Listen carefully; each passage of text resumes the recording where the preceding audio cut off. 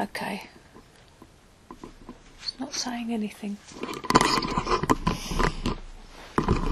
I don't know if any of you are familiar with this. It's Streams in the Desert by a lady called Mrs. Charles Cowan. No, anybody know it? Yes.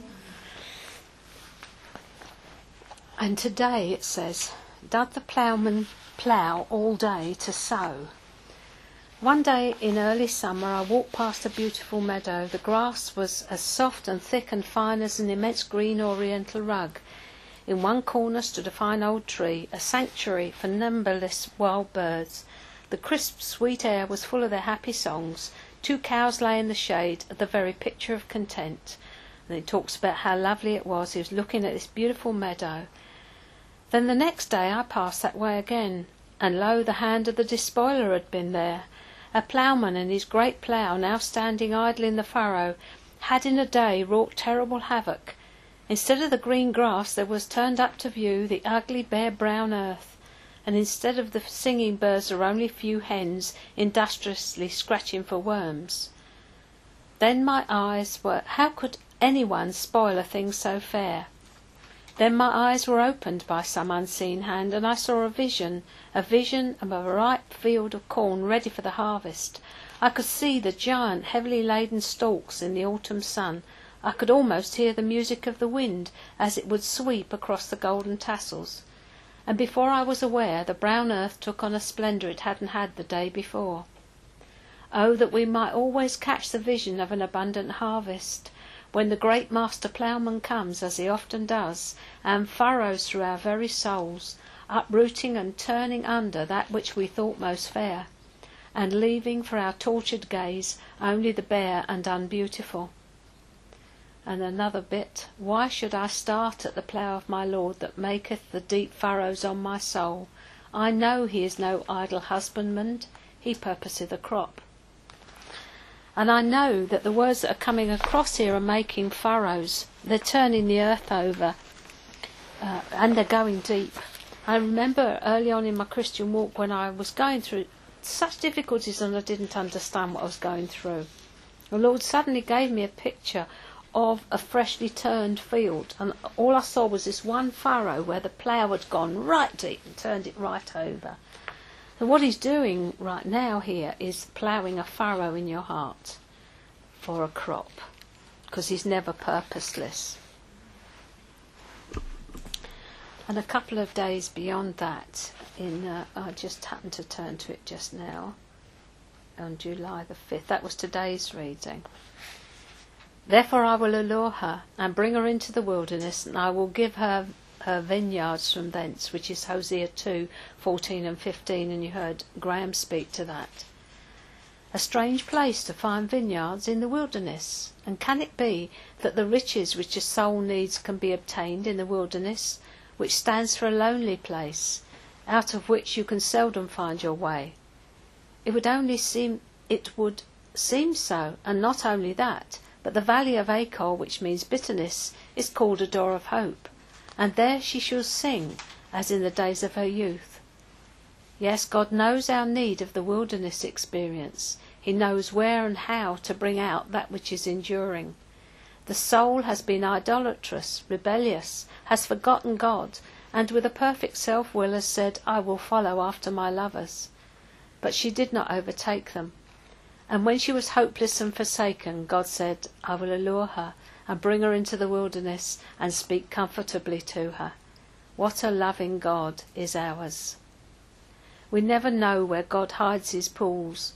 We see a rock and we cannot guess it is the home of a spring. We see a flinty place and we cannot tell it is the hiding place of a fountain. God leads me into the hard places, and then I find I've gone into the dwelling place of eternal springs. Very interesting.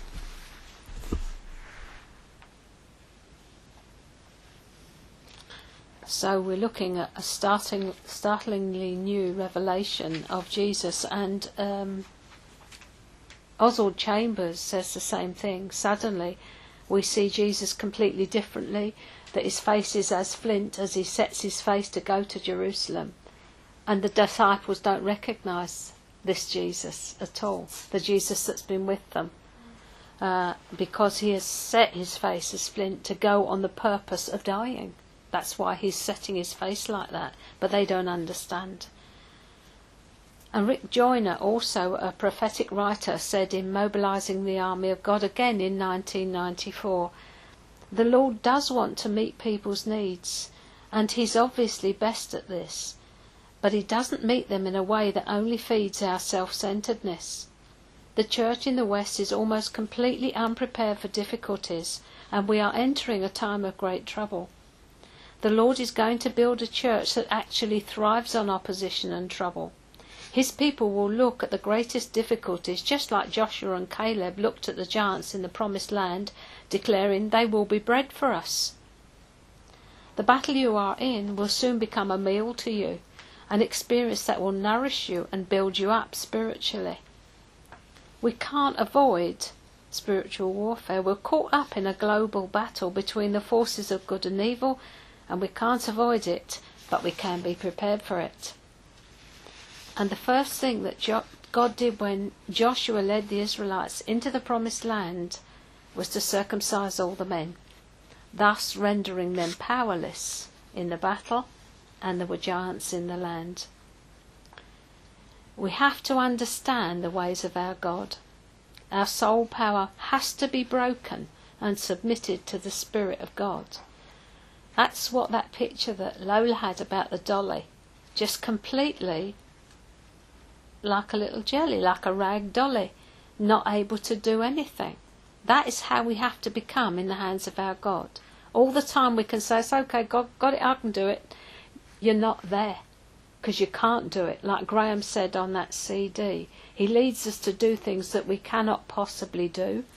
I can't do what I'm doing here this morning.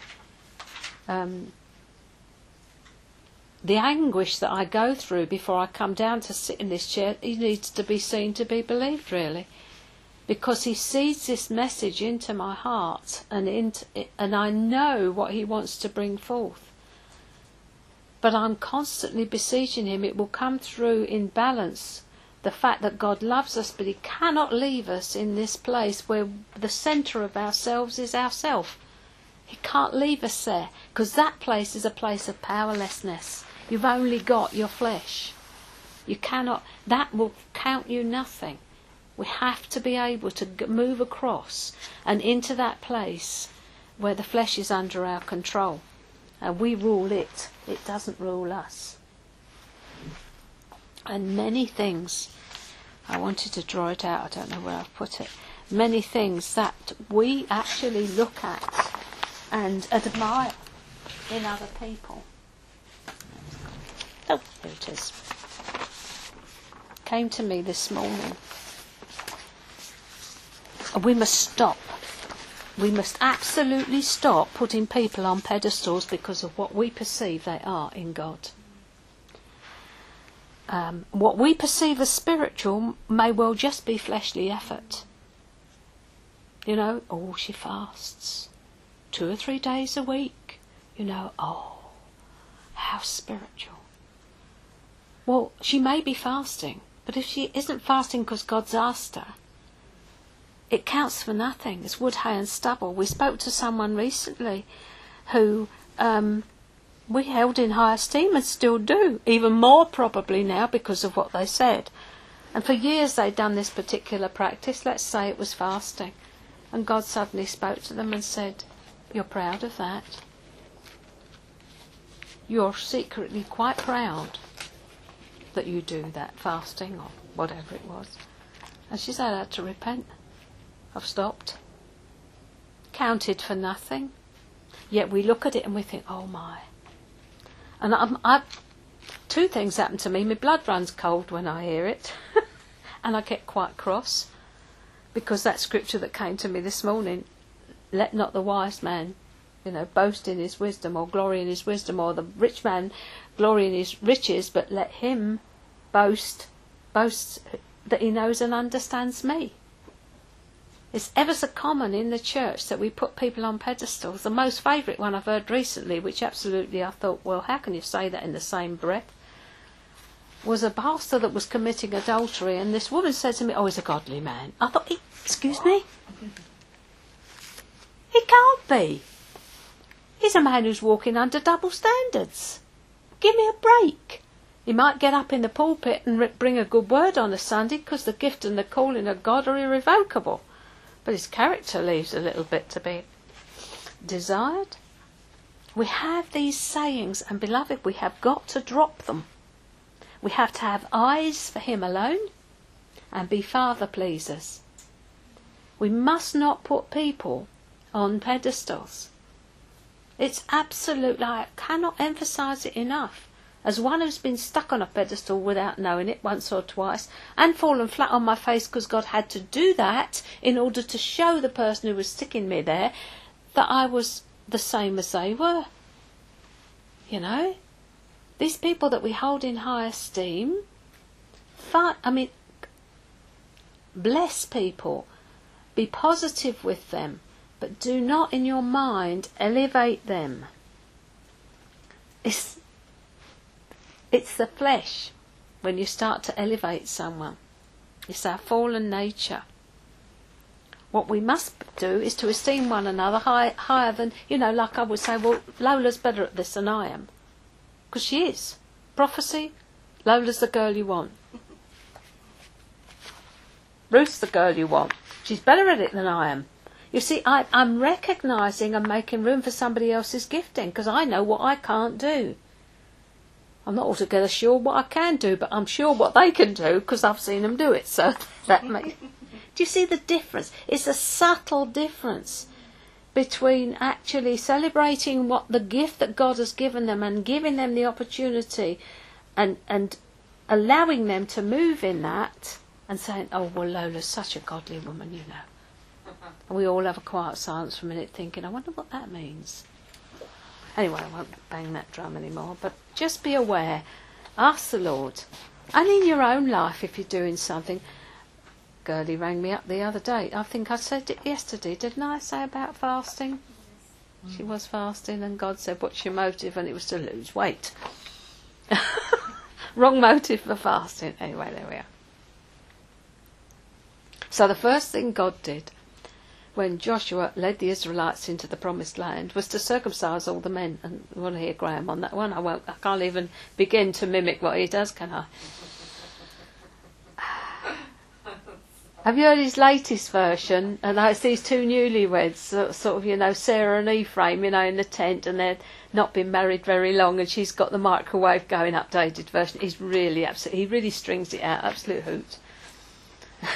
By the time he comes back, she's on the mobile to her mother saying, "We haven't been married 5 minutes," and she's thinking, what's he say? Snuggly thoughts, snuggly cuddly thoughts. She's thinking, and he comes back useless. Edit that off the thing, would you?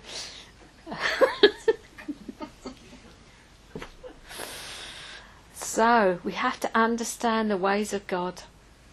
Do you know the Israelites knew his works, but Moses knew his ways. The Israelites saw the provision, the manna, their shoes never wore out, they had water, they had everything they needed. They saw his works, and what were the end of the day? They all had to die in the wilderness because of their unbelief. But Moses knew his ways. If you're going to pray anything, don't ask to see his works, ask to know his ways. So this whole week is about possessing the land and regaining our own inner territory. Because as Graham would say, we can't take ground from the devil if he's got ground in us. And we're regaining it from the devil who has had it since the Garden of Eden. You see, our old Adamic nature is our old Adamic nature. And if it's Adamic, then it's the enemy.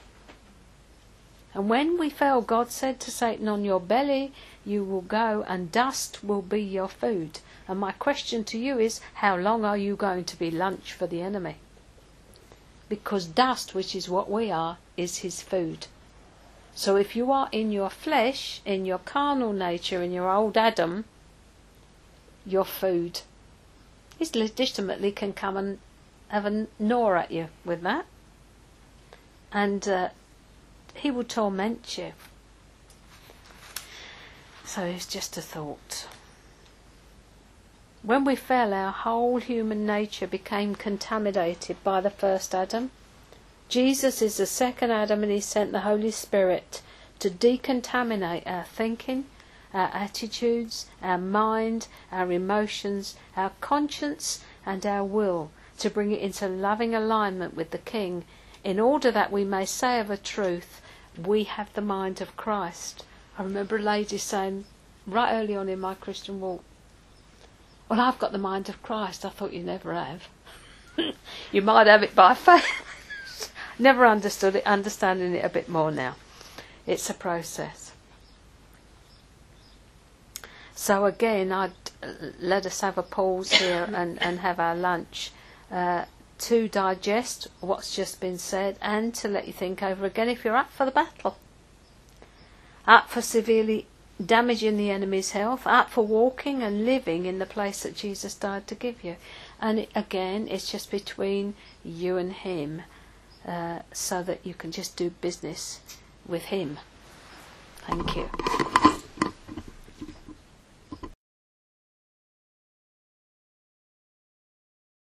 Right, off we go then.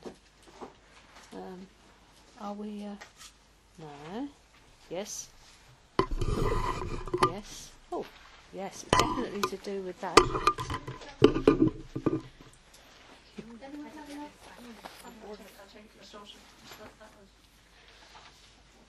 We're wired. We're wired, Joyce, for sound. This is going on the... Anybody listening will say, oh, cake goes round with that. Yeah, and tea. Those listening, tea as well. And they've just woken up from a zuzz. So I'll give all the game away. Okay, we'll just fly through the characteristics of the wilderness. For any of those of you who have never been there. Desolate.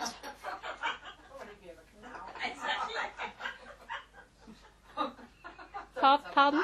When have you ever come out? When have you ever come out, right. Desolate, wasteland, lonely. Natural life cannot be supported. It's monotonous and there are no signposts. It's a hostile environment, and here you learn survival. God will exchange your inadequacy for vulnerability. You will face the enemy. You will learn to win against him. You will become aware that the I Am is with you.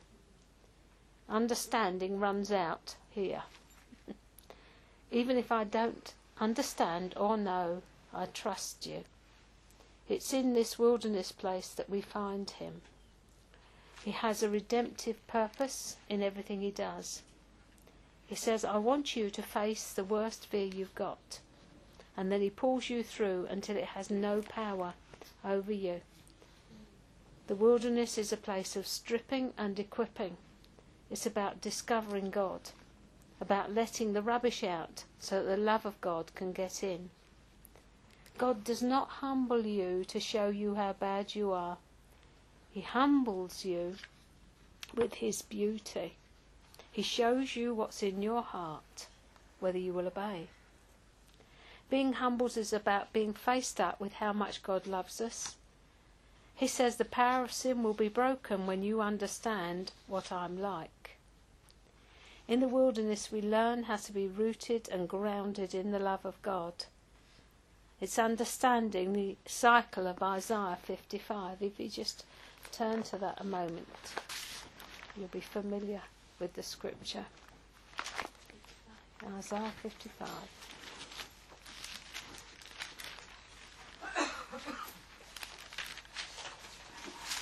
And it's, I'll read from verse 8. For my thoughts are not your thoughts, nor are your ways my ways, says the Lord. For as the heavens are higher than the earth, so are my ways higher than your ways, and my thoughts than your thoughts.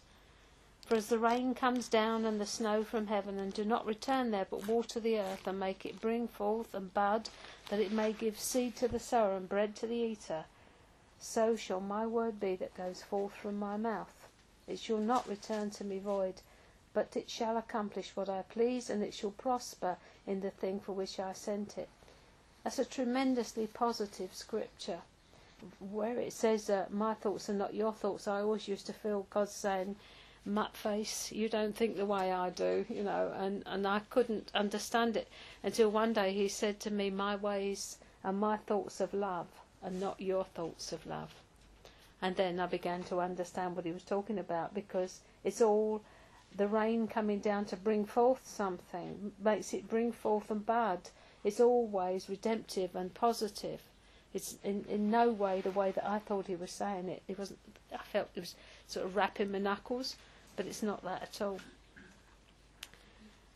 The earth only gives back to heaven what heaven gave in the first place, and that is exactly how it is with us. We only give back to him what we've been able to receive in the first place, because until we can receive his love, we cannot love him. People say, "Oh, I love the Lord with all my heart," but they don't know him. They love what they have an image of him about, and when they come to find out who he is, then sometimes it's quite shocking to them, because they've built this God who allows them to do anything, and actually when he actually breaks in and shows them himself, it's, as we said before, the truth when it comes is always negative at first. It's always negative. We always recoil against the truth when we see it for the first time. So if God demands love, which is Mark 12:30, he's going to give it to you in the first place. You can only love him with what he gives you, and it takes God to love God. You can't give anything back to him that he hasn't given in the first place. Everything he wants from you is already given you, so it's his anyway. So if he gives you a job to do, he will give you the tools to do it. The problems come when we try to do a job that he hasn't called us to do, and therefore we don't have the tools to do them, and disappointment comes in. People say to me, the Lord is a disappointment, and what has happened is that they have made their plans, they have asked him to bless them, and he hasn't. So for them it is a disappointment, but it's because they don't understand him.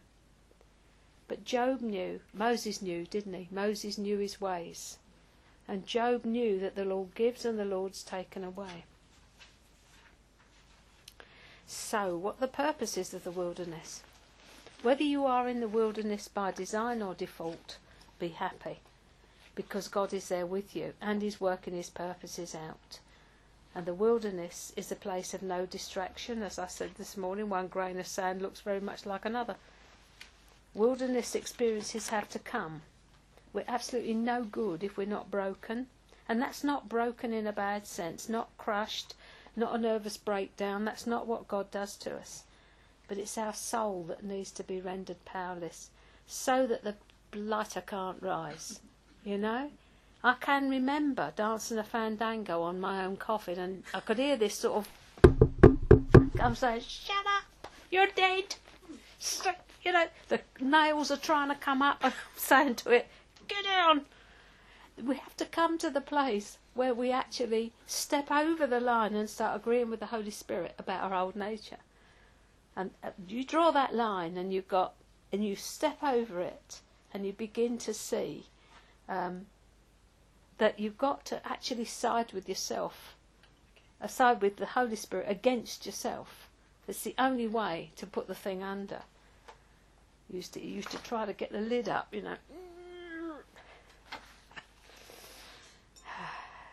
Still does from time to time. But it must yield to the present moment in God. There's an old hymn, "Make me a captive, Lord." Anyone know that? "Force me to render up my sword." So the soul must bow to the Spirit and stay there. And in the wilderness, God is dealing with us. Just let him. That lady that came back into our lives after 10.5 years, she was with us at the flat. She stayed with us for 3 months there. She had worked with Jackie Pullinger in the walled city for 6 months over there.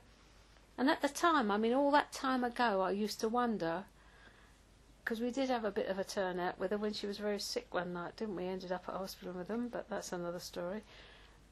She was slipping fast. And we were worried, wasn't I? So we called an ambulance, took her off to hospital. Anyway, that was something else.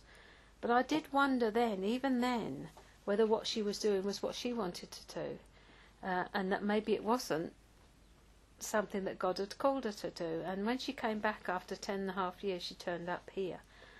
She said, "God, She'd been to Uganda, left her suitcase there 10.5 years ago, and it's still there, because she never went back, because he called her aside, and she's been in that wilderness place for 10.5 years while he's just dealt with her. And she's seen now that she, some were called, some were sent, some got up and went, and she was in the third category. So in these days, there's no in between. If he hasn't called you, don't go. Is the answer. Just don't go. So humility and brokenness is what he's after, and he must break our need to control, our sin of needing to know and to understand. This is the noddle, is what gets into the way. We have to move, get away from logic and understanding and into intuition and faith. We have to move at the bidding of the Lord when we cannot see how this thing's going to work out. At the beginning of this year, the things that he told me to book and to do, I had absolutely, you that know me know, I had no clue. And this whole summer school thing, do a summer school, I just obeyed. I didn't know how it was going to work out. Still feeling my way, but there's another one booked now. So that's the way he does it. He tells you to do it, doesn't tell you what it's all going to be about. You just book it. I've booked sessions at St Andrews for 10 months next year. I don't know what that's for, but he said book a room once a month. I've been able to book 10. I couldn't book 12, so there must be a purpose that there's 2 when we can't go. So I don't know what he wants to do, but it's not my agenda, it says. So he wants to kill stuff off in the wilderness. And this may be the second run at the wilderness, because at the first run you were pushing in your own strength, and that would have resulted in mental, emotional and physical exhaustion. But the wilderness is about death and resurrection. This is always the interesting thing. The enemy will always bang on to you about the cross and not wanting to die and all that. He does not tell you about the resurrection life that comes the other side of the cross. That is where you are empowered. But the soul has got to die first to bring you through. God will wrest from you that which is holding you in order that he may use you. We talked about that, coming through the narrow place, popping out the other side. God always has a purpose and an intent behind everything he does. That lovely word that Graham uses, intentional, towards us. Still trying to work that one out. Purposeful, I probably think, would be nice. In Genesis 32:24 to 31, very familiar scripture, Jacob meets his match, and he wrestles a man, doesn't he, till daybreak. And he would never be the same again. He was left all alone, and they wrestled with him, a man, all night. And he was a strong man, and he was a crafty fellow. He'd bartered with Laban and met his match there. But he also cheated by holding out a stick before the sheep as they were mating, resulting in spotted and streaked sheep. And you know the story, he's no slouch. But he meets his match, and he's forever changed. He had to wrestle, and he finally says, I will not let you go until you bless me. And after that he walked with a limp, and his name was changed to Israel. God strives. And Peniel, where he fought with the angel of the Lord, means face of God. For he said, I have seen God face to face, and my life is preserved. And Jabbok, which I think was the brook where he was, means emptying. So he met his match. He wrestled, he got emptied, God broke him there. There is a total difference ministering from gift and ministering from brokenness. And we stop the flow with our carnality.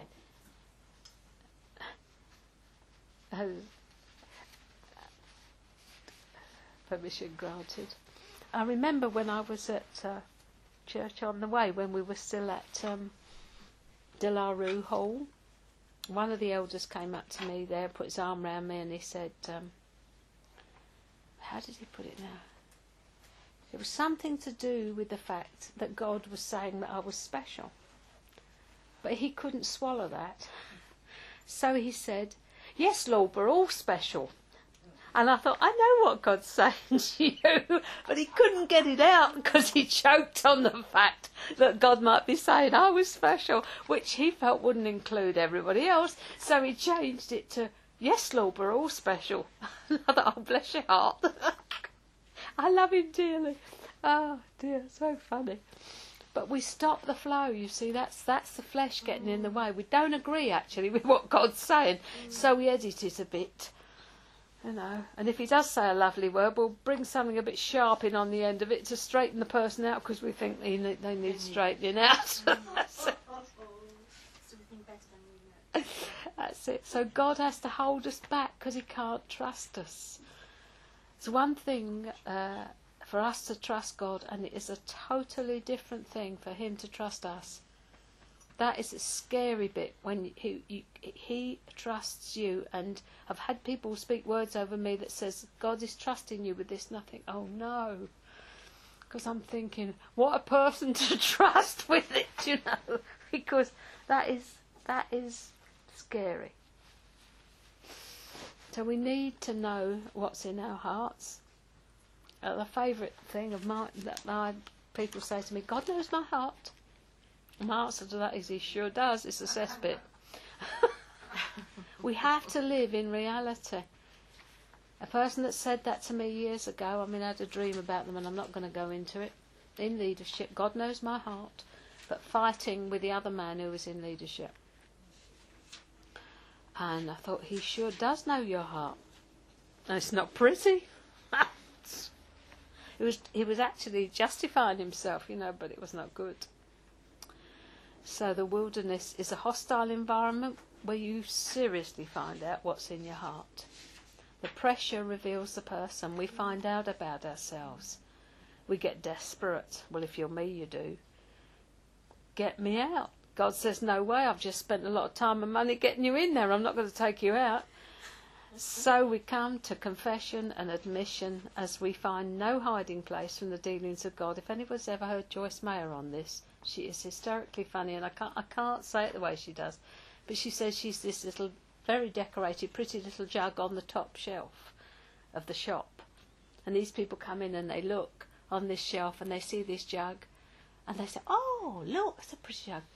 You want to know how I got to be up here? And then she goes into it. How he pushed and he shoved and he squeezed me to make me into this shape. And then he put me into the oven and he watched me go round. And then he took me out and he painted on me and he put me back in again and it was even hotter. And I went round and round. She's just so funny. It was all about somebody firing clay, you know. So there we are.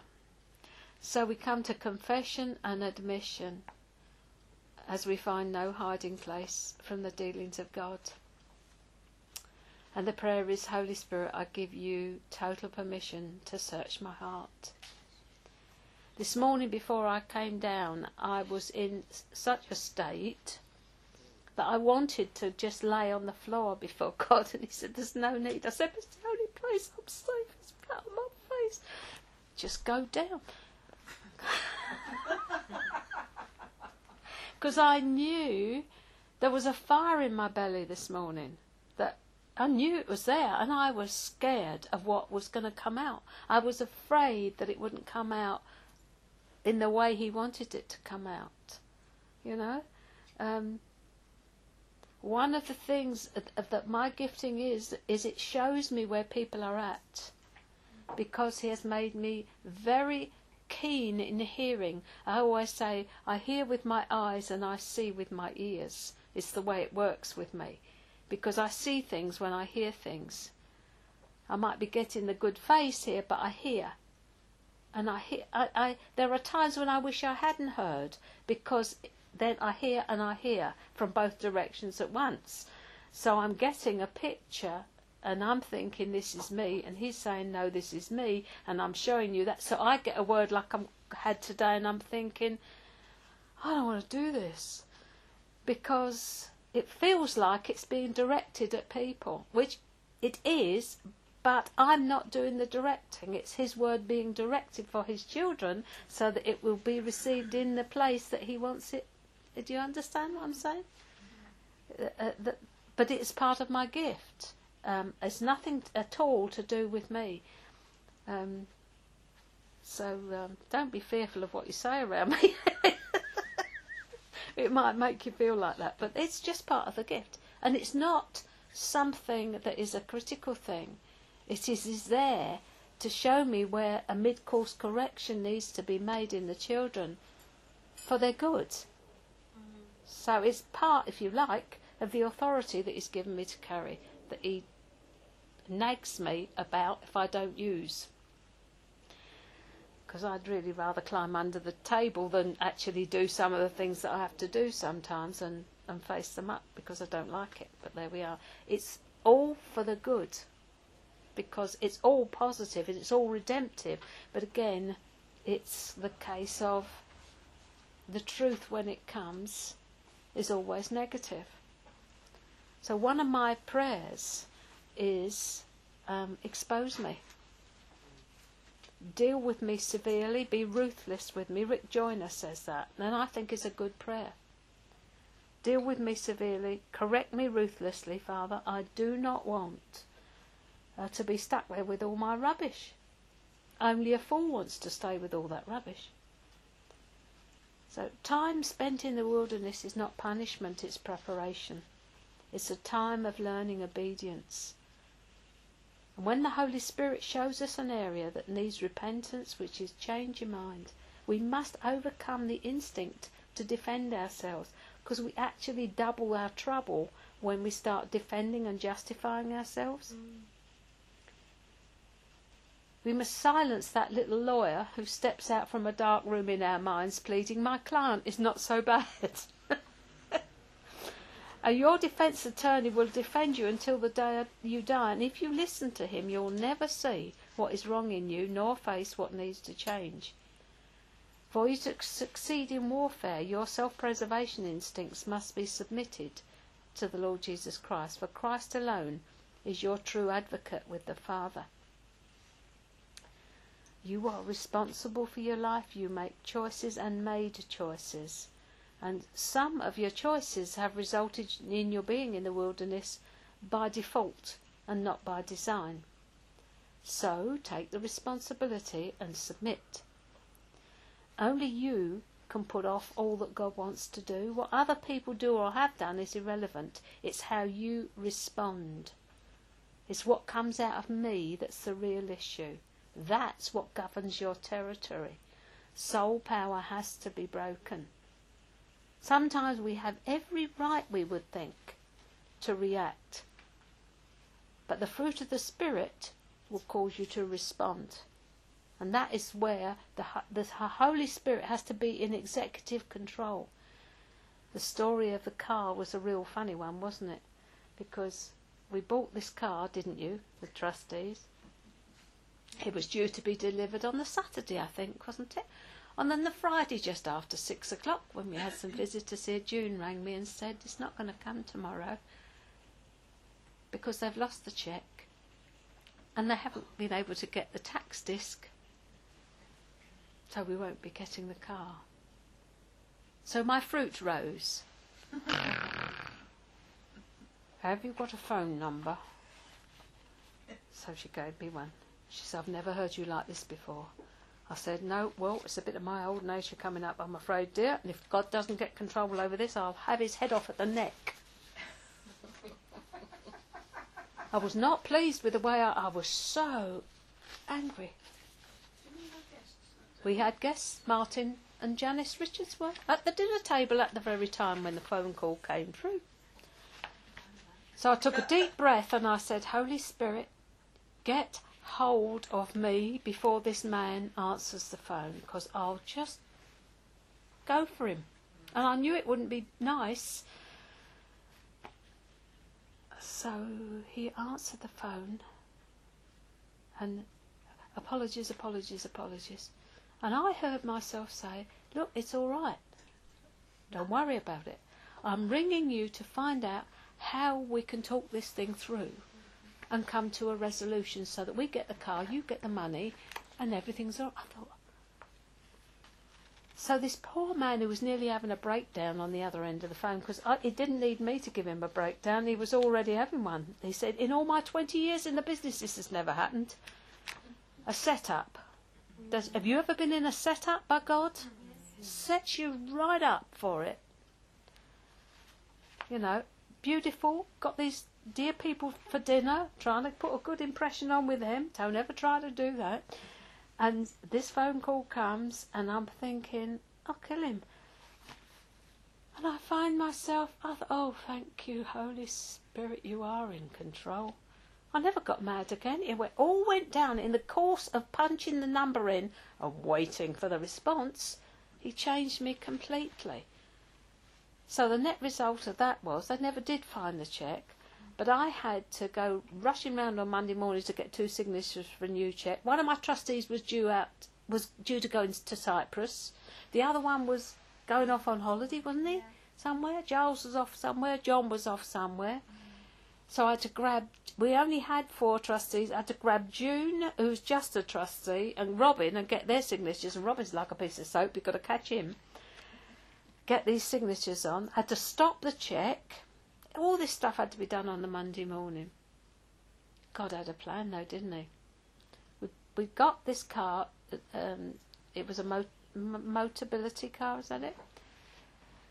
But it didn't have any extras on. It had no carpets, and it had ordinary hubcaps and one thing and another. So in order to placate us, he said, because I put June up the front then, I said, see if you can do, talk something, negotiate something as you're a trustee, see if you can get a bit off the price as they've comforted us. So we got mats, which were to the value of about £100, I discovered afterwards, because they're £39 each. We had 4 of those. And we got alloy wheels fitted. We got 2 tanks full of petrol. When you finish one, come back and get another one. And another key to the value of about £90. I think we had about 300 quid's worth of extras on the car. But God set it up. And 2 bunches of flowers. You got one and we got one, didn't we? And they delivered the car down here from Dartford. Or Bexley Heath, wherever it was. Thank you, Lord. So, but when I spoke to him afterwards, I said, did you have a good week? I did, thanks to your phone call, he said. If you hadn't, he said, if you hadn't phoned me, I'd have spent the whole weekend, because I phoned him Monday morning and said, I've done this, and this, and you'll have the cheque. And he released the car, didn't he, before he got the cheque? Because that was against his... Yes, against the company policy. They don't release the car until they've got the cheque. Yeah, and it's cleared. Yes, which would have been another 7 days. And we needed it to go somewhere. We were going to Frinton, weren't we? Wanted to sport our new motor over there, didn't we? That's it. We needed the air conditioning. That's it. Nothing else. But all the things in the normal situations of life. But that was a case of where I really meant it. Holy Spirit, you better come. You better move in here. I'll have them off at the neck. And I knew I still could, but I'm not proud of it. But it's there. But that's the old nature showing its little self. And that's what governs. The soul power has to be broken. It's got to be continuously submitted to the Holy Spirit so that the blighter doesn't come up and bite you or anybody else. Okay, making sense of the journey then. Every part of your history equips you for your destiny. If you're in the wilderness by default, like Moses, he ran because he was found out, or Elijah, who fled because of Jezebel's threats, or by God's design, God took Jesus there. Whatever it is, God loves you and he's with you. We need to know God's ways with us, how he works with us, and understand the journey. God is taking you forward from the wilderness, not back. He is purposeful towards us. He's intentional towards us. And sometimes I wish he wasn't, because you can't get away. But I don't mean that really. So he is purposeful and intentional towards us. We are not an amorphous mass. He sees each individual child and he has a plan. That familiar scripture, Jeremiah 29:11, I know the plans We can run, but we can't hide. We have to learn to stop looking at circumstances and trying to run our own lives and look fully and completely to Him, who He is for you, how He's going to show up for you all the days of your life. He wants us transparent. Honesty, integrity and transparency, 3 words that I lived with for years and still do. What you see with me is what you get. I'm honest as far as I'm able. I'm integrous, and the Lord would very quickly tell me if I wasn't, and I'm transparent. I couldn't get away with anything because the Holy Spirit wouldn't let me do it. And I remember saying those 3 words to a leader of a church that we were in, all of us, some time ago, and he sort of cringed. I said, the Lord's just working on me with these, I call it HIT, honesty, integrity and transparency. So that's where He'll bring us to, because that's what it lacks out there. There's very little honesty, even less integrity, and certainly no transparency. And one of the things my ears pick up when I'm talking to Christians is their fleetness of foot when they're talking. They'll say one thing, and then a minute you might challenge that. Oh, and a minute later they're a bit of swift footwork and they're over here. And I'm thinking, but you just said that back there. You want to listen to what you're saying because you just contradicted it along here. And that is one of the ways where my gift works. I can hear the swift footwork. So I'm not criticising them, but I'm thinking something is being justified or covered up here. Because that's why we've got swift footwork. We're trying to cover up what we just said back there by saying, oh, but I this, it, that, and the next thing up here. That's fine. We're all on a journey. I just happen to see it, that's all. Sometimes I wish I didn't. So no double-mindedness. The double-minded man, it says in James, is unstable in all his ways. Double-mindedness is having 1 foot in the world and 1 foot in the kingdom. Like old Peanut. Do you remember Peanut? He didn't know whether he'd got a renewed mind or not. I'll show you Peanut one of these days. The wilderness is a place of purpose. It's where He meets us head on. And it's a profound place of knowing that God is with you. And that scripture, my presence will go with you and I will give you rest. Exodus 33:14. It's a heart place. He deals with our hearts there.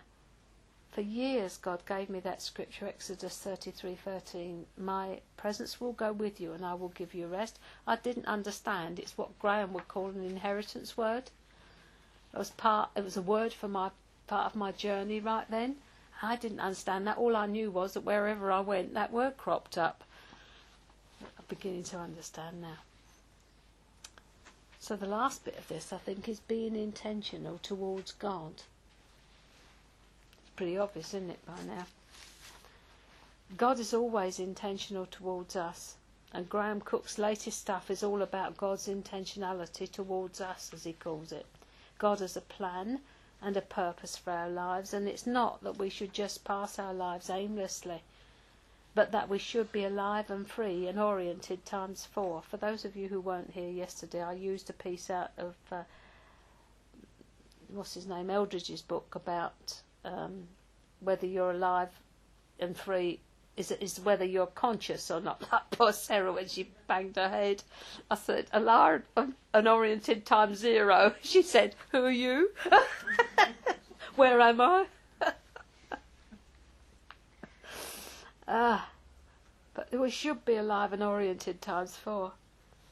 And right now his intentionality towards us is that we should come towards him believing, asking, knowing that he has our best interests at heart, knowing that he has good things in store. When we start being fully intentional towards him, things begin to happen in our lives that we could have only dreamed. Psalm 126:1 says, when the Lord brought back the captivity of Zion, we were like those who dreamed. As we found on the first day of this school, wholeheartedness towards him results in his being able to be wholehearted towards us. It's not that he's ever anything else, but our lack of zeal for the things of God and our zeal for other things prevents his blessing coming fully to us. And we're in a season of complete change, beloved, where God is moving through the earth in such a mighty way that you'd have to be blind not to see the change that's taking place round us. The church will never be the same again. Just recently the Lord gave me a prophecy, and many of you will know this in your hearts already. It's not a new word, it's a now word. And what he said is, there is a separation coming between light and darkness, between my people and the world. I am removing all that causes offence, winnowing, separating wheat and chaff. Much of what passes for wheat is chaff. I'm coming with wheat, food for my people, not the chaff of man's opinion and values. My church is filled with chaff, with the wood, hay and stubble of fleshly effort. Tell my people I am coming. My fan is in my hand to winnow out the chaff, all that is unsightly from their lives. They will be my beautiful bride, my treasure, my inheritance. I am coming to expose all ungodliness in my people's lives. This is not judgment, this is my purifying, my bride. So it's not judgment when his hand is heavy on your life and when he starts exposing stuff. It's purifying. So we need to understand his ways and cooperate with what he's doing when we're in the wilderness by design or default. God bless.